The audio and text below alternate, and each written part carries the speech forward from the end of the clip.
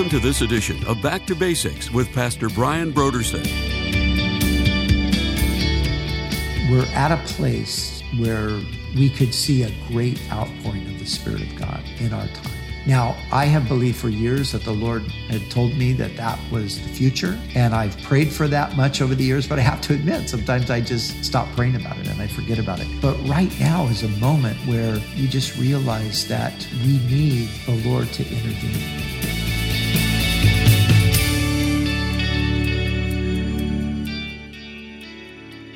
Today on Back to Basics, Pastor Brian continues his study through the books of the Old Testament prophets. Join us as Pastor Brian concludes his teaching on Isaiah chapter 60 through 62.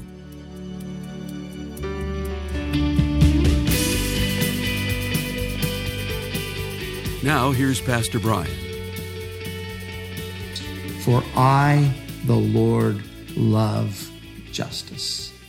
I, the Lord, love justice. So when Jesus comes, all injustice, all inequity, all of that will be dealt with and done away with.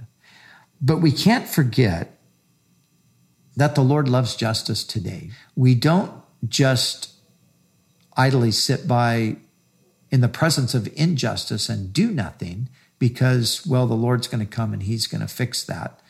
No, we do what we can to rectify the situation. And you know, we're in a moment again where justice is a big topic, and social justice. We hear a lot about social justice, and social justice is really a loaded term because it can have so many different meanings. For some people, it means one thing, and for some people, it means something else. In my opinion, for a group of people, what social justice means, I don't think is justice. I agree with some people. But let's just think about justice for a moment. When I was talking with Dr. Tony Evans the other day in an interview, he talked about society was intended by God to be built on the two pillars of righteousness and justice. And he talked about how what's happened in society, but also even in the church, you have a bifurcating of these two things. Instead of them, being seen together, they're like split apart. And so he was talking about how some people, they're all about righteousness. So their concern is righteousness. So they tend to be passionate about the causes that are in that category of righteousness. And that would be, righteous living before God, doing things the way God says. So they would be passionate about the issue of life and being pro-life. And they would be passionate about marriage and being pro-family. And they would be passionate about the wrongness of same-sex marriage and things like that. So that's righteousness, and they're passionate about those things. And then you got the justice group over here. And the justice group tends to be more concerned about the poor and more concerned about just laws for all people and equality and those kinds of things. And there's a separation between the two. I mean, you literally could probably in some ways, well, conservative and liberal would be good ways to kind of define these two different categories. The conservatives are concerned with righteousness. The liberals are concerned with justice. But you see, in the Bible, these are not separated. They're together. So we should be equally concerned about both things. And what's happened historically in the church is people can be very passionate about righteousness, but don't care anything about justice and actually do acts of injustice and not think twice about it. And likewise, some people can be all concerned about justice on this level, but, righteousness in regard to those things, they don't really care about that. And what Dr. Evans' point was, there's the two towers, I think he called them. And that's the way it works. God says he loves justice. He hates injustice. Jesus is going to deal with all those injustices. But again, we don't just sit by idly and say, well, we can't do anything about that. The Lord's going to come and he's going to fix it. Now, I know people who are even saying that at this moment, as we talk about the race issues and all of that that's going on in the culture. Some people are saying, well, hey, the Lord's coming back. He'll sort it out then. But, we don't know exactly when the Lord's coming back. Hopefully it is soon. But I think the Lord wants us to work on sorting things out now, just in case he doesn't come back as soon as we think he is. So some of the injustices can be dealt with. I know what it's like I was, with a person for a long time who observed a ton of injustice and believed it was injustice, but also was convinced the Lord was coming so soon that they would just fix it and he didn't really need to worry about that. But that didn't happen. And those injustices went on and, they were left to be dealt with at a future time, but they should have been dealt with earlier. And so we, as God's people, we have to remember God loves righteousness, but he also equally loves justice. So we shouldn't be divided between the two. And our gospel should not be one that merely emphasizes, personal righteousness, but it also ought to emphasize the fact of justice, not only in our personal dealings, but in our society as well. For I, the Lord, love justice. I hate robbery for burnt offering. I will direct their work in truth and will make with them an everlasting covenant. Their descendants shall be known among the Gentiles and their offspring among the people. All who see them shall acknowledge them, that they are the posterity whom the Lord has blessed. I will greatly rejoice in the Lord. My soul shall be joyful in my God, for he has clothed me with the garments of salvation. He has covered me with a robe of righteousness. So this is what Israel will say in the future. And of course, this is what we today would say in the present, right? That God has clothed us with the garment of salvation. He's covered us with a robe of righteousness. It's the righteousness of Jesus that has been put on my account that gives me my perfect standing before God. And so as a bridegroom decks himself with ornaments, and as a bride adorns herself with her jewels, for as the earth brings forth its bud, and the garden causes the things that are sown in it to spring forth, so the Lord God will cause righteousness and praise to spring forth before all nations. This is the thing that we wait for. We wait for Jesus to come and to bring about a righteous world. A scholar named N.T. Wright, I like the way he puts it. He talks about the Lord coming back and he's putting everything to rights. I just like that phrase. He's going to put it to rights. He's going to make it all right. And hallelujah, that he is able to do that. Man, you think of the power of evil and you think of how it's such an invincible force, it seems. And yet the Lord himself, he's going to destroy the wicked with the breath of his lips, as we read in Thessalonians, and he's going to establish that righteous kingdom that's coming. So for Zion's sake, I will not hold my peace, and for Jerusalem's sake, I will not rest until her righteousness goes forth as brightness and her salvation as a lamp that burns. The Gentiles shall see your righteousness and all kings your glory. You shall be called by a new name, which the mouth of the Lord will name. You shall also be a crown of glory in the hand of the Lord, a royal diadem in the hand of your God. You shall no longer be termed forsaken, nor shall your land anymore be termed desolate, but you shall be called Hephzibah, which is a Hebrew word that means my delight in her, and your land shall be called Beulah, which means married. And so their past, again, as being forsaken and desolate, will no longer be remembered, and they will now be the Lord's delight and the people who are married to him. So for the Lord delights in you, and your land shall be married. For as a young man marries a virgin, so your sons marry you. And as the bridegroom rejoices over the bride, so shall your God rejoice over you. I have set watchmen on your walls, O Jerusalem. They shall never hold their peace, day or night. You who make mention of the Lord, do not keep silent and give him no rest until he establishes, until he makes Jerusalem a praise in the earth. This is a serious call to supplication, to crying out to God in prayer. And notice who it's for. You who make mention of the Lord, do not keep silent. Keep praying, keep calling out to him, and give him no rest. Wow, give him no rest. This is like what Jesus said when he said, keep on asking.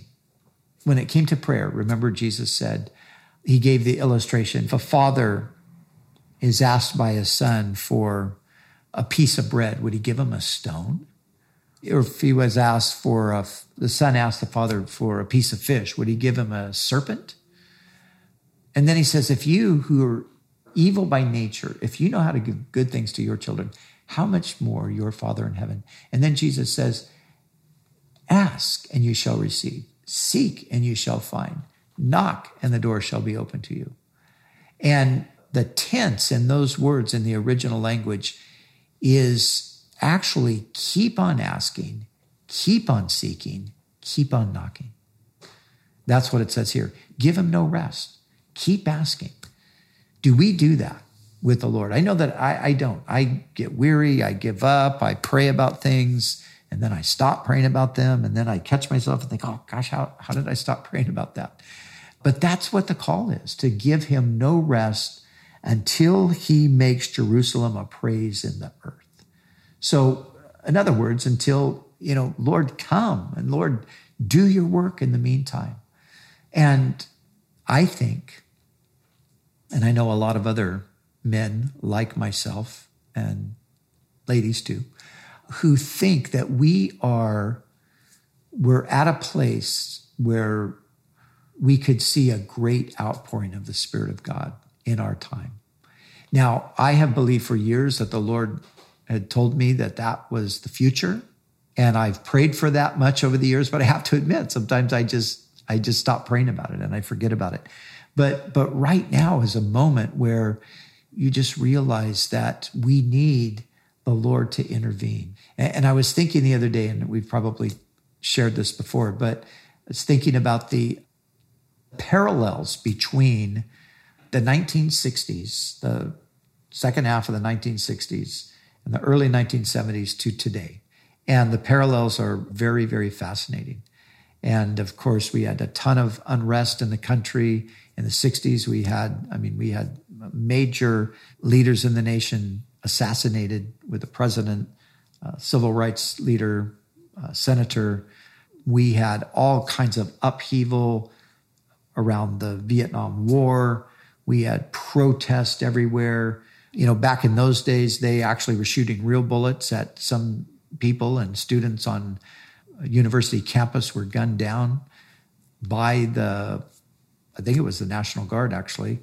And, we had the Black Panthers, and we had these different groups that were, fighting for justice and conflict. We had all of this stuff.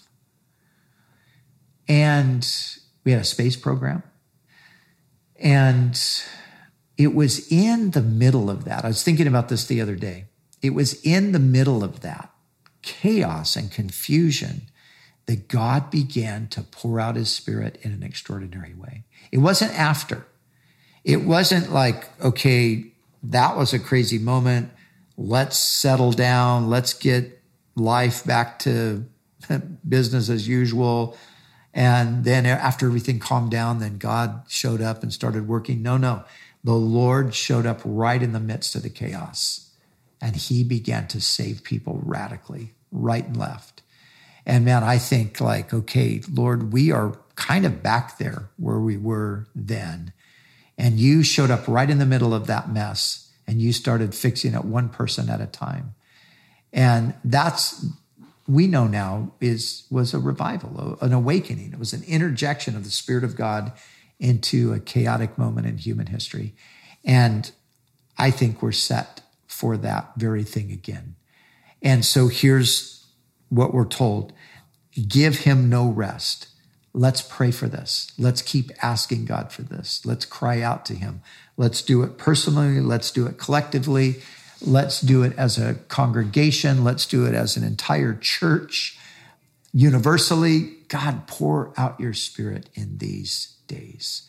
And here again, until you make Jerusalem a praise in the earth. This, of course, again, is a reference to the Lord returning and setting up that righteous kingdom. So we can pray for that. And, you know, in the Old Testament, you have pray for the peace of Jerusalem. You have here, give him no rest until he makes Jerusalem a praise in the earth and so forth. You know, the New Testament version of that is, our Father who art in heaven, hallowed be your name. Your kingdom come, your will be done. You see, today, I don't really pray for the peace of Jerusalem unless it happens to be a particular moment where Jerusalem is disrupted by terrorism or whatever it might be. And then I would pray for that. But today, because those prayers that were prayed in the Psalms and by the various prophets for the peace of Jerusalem and so forth, what they were praying for ultimately was the kingdom of God to come. And so Jesus tells us, this is how you pray. Your kingdom come, your will be done on earth as it is in heaven. And when that happens, Jerusalem will be a praise in all the earth. So the Lord has sworn by his right hand and by the arm of his strength, surely I will no longer give your grain as food for your enemies, and the sons of the foreigner shall not drink your new wine for which you have labored. But those who have gathered it shall eat it and praise the Lord. Those who have brought it together shall drink it in my holy courts. Go through the gates, prepare the way for the people, build up the highway, take out the stones, lift up a banner for the people. Indeed, the Lord has proclaimed to the end of the world. Lifting up a banner, the idea is, you know, it's like proclaiming. And so he's saying, proclaim the word, proclaim the gospel, proclaim it to the end of the world. Say to the daughter of Zion, listen to this, surely your salvation is coming. Behold, his reward is with him, and his work is before him. Your salvation is coming. Behold, his reward. Your salvation is a person. It's not an idea.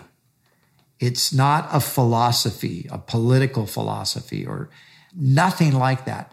Salvation will never come through those kinds of things. Salvation comes through a person, and that person is Jesus Christ. Now, really interesting little note here. The word salvation, now, maybe you know this, but let me remind you, Jesus means Yahweh is Savior. That's the meaning of the name. In Hebrew, you would say it Yeshua. Yahweh is salvation, Shua. Here is the very word, surely your salvation is Shua. This text is actually telling the name of the Savior, the Lord, Yeshua. And again, making it crystal clear that salvation is not just, something that's happening in an indirect sense. It's happening directly through the agency of a person, that person being none other than the Lord Jesus.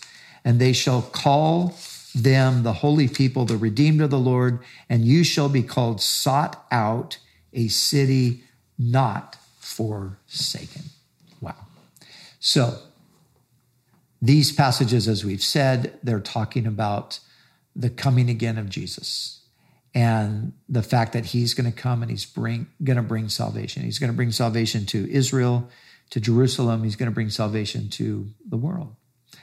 He's going to save the world. He's going to deliver the world from the destruction of sin and all of those things. But here's the thing we have to remember as we close tonight. That Savior has already come. And although he will come and he will save the whole world in the sense of the cosmos, he is now here and he's saving anyone who will call upon him to be their Savior. Whoever calls upon the name of the Lord will be saved.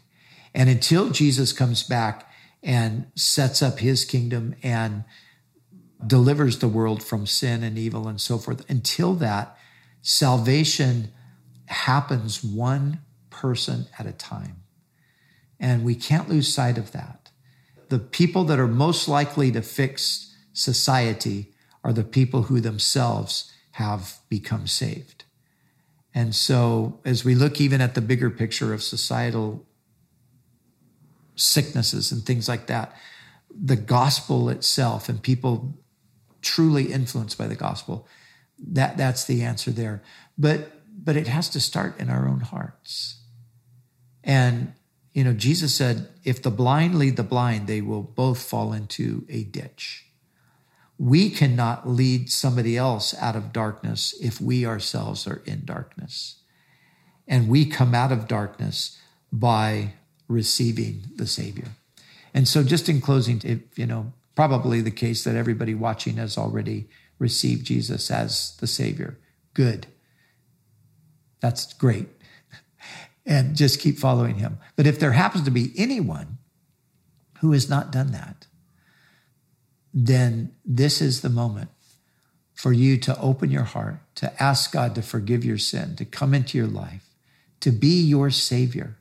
And just like all of these beautiful things we're reading about what he's going to do for his people and for Jerusalem and all of that in the future, he's going to do a version of that in your own life. That's the beauty. That's the wonderful thing. God can take the most broken, twisted, messed up situation and he can make it right. But you don't have to be in your own mind or to people around you broken and twisted and messed up. You could have your act together, but you don't have your spiritual act together. You're not connected with God. So having your act together is in a sense, it's a facade because it's a temporary situation that has no substance to it. You need to know the God who made you and have him forgive your sins and come into your life. So if that's you, just say this prayer. Just say, Lord Jesus, I am a sinner. I admit that. I confess that I've sinned, and I ask you to be my Savior and to take charge of my life. And if you do that, Christ will come.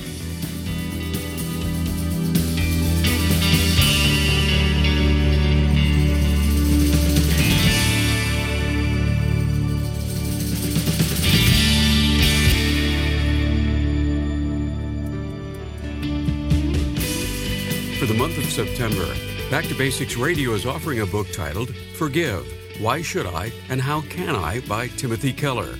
Have you ever been wronged or hurt to the point that it's difficult to forgive the person or people that hurt you? Why is it so difficult to forgive those who have hurt us? In his book Forgive, Why Should I and How Can I, Timothy Keller explains why forgiveness is so important. He also explains what forgiveness is and the various ways it's been misunderstood culturally, both inside and outside the church. Timothy Keller will help you truly understand all the dimensions of forgiveness. You'll learn the principles of forgiveness and the practical ways to practice forgiveness in your own life as you move towards relational reconciliation with others. If you want to know why forgiveness is so important and how you can forgive others who have hurt you, we encourage you to call us right now at 1-800-733-6443 or visit us online at backtobasicsradio.com. To order, Forgive, Why Should I and How Can I by Timothy Keller. And when you give a gift to Back to Basics, we'll send you this book as our way to say thank you. We do appreciate your generous support of this ministry. We'd also like to remind you that all of our other resources are waiting for you at backtobasicsradio.com or by calling our request line at 1-800-733-6443. That's 1-800-733-6443. Our desire is to encourage you in your daily walk with God. We'll continue tomorrow with more valuable insights from Pastor Brian as we study together in the book of Isaiah.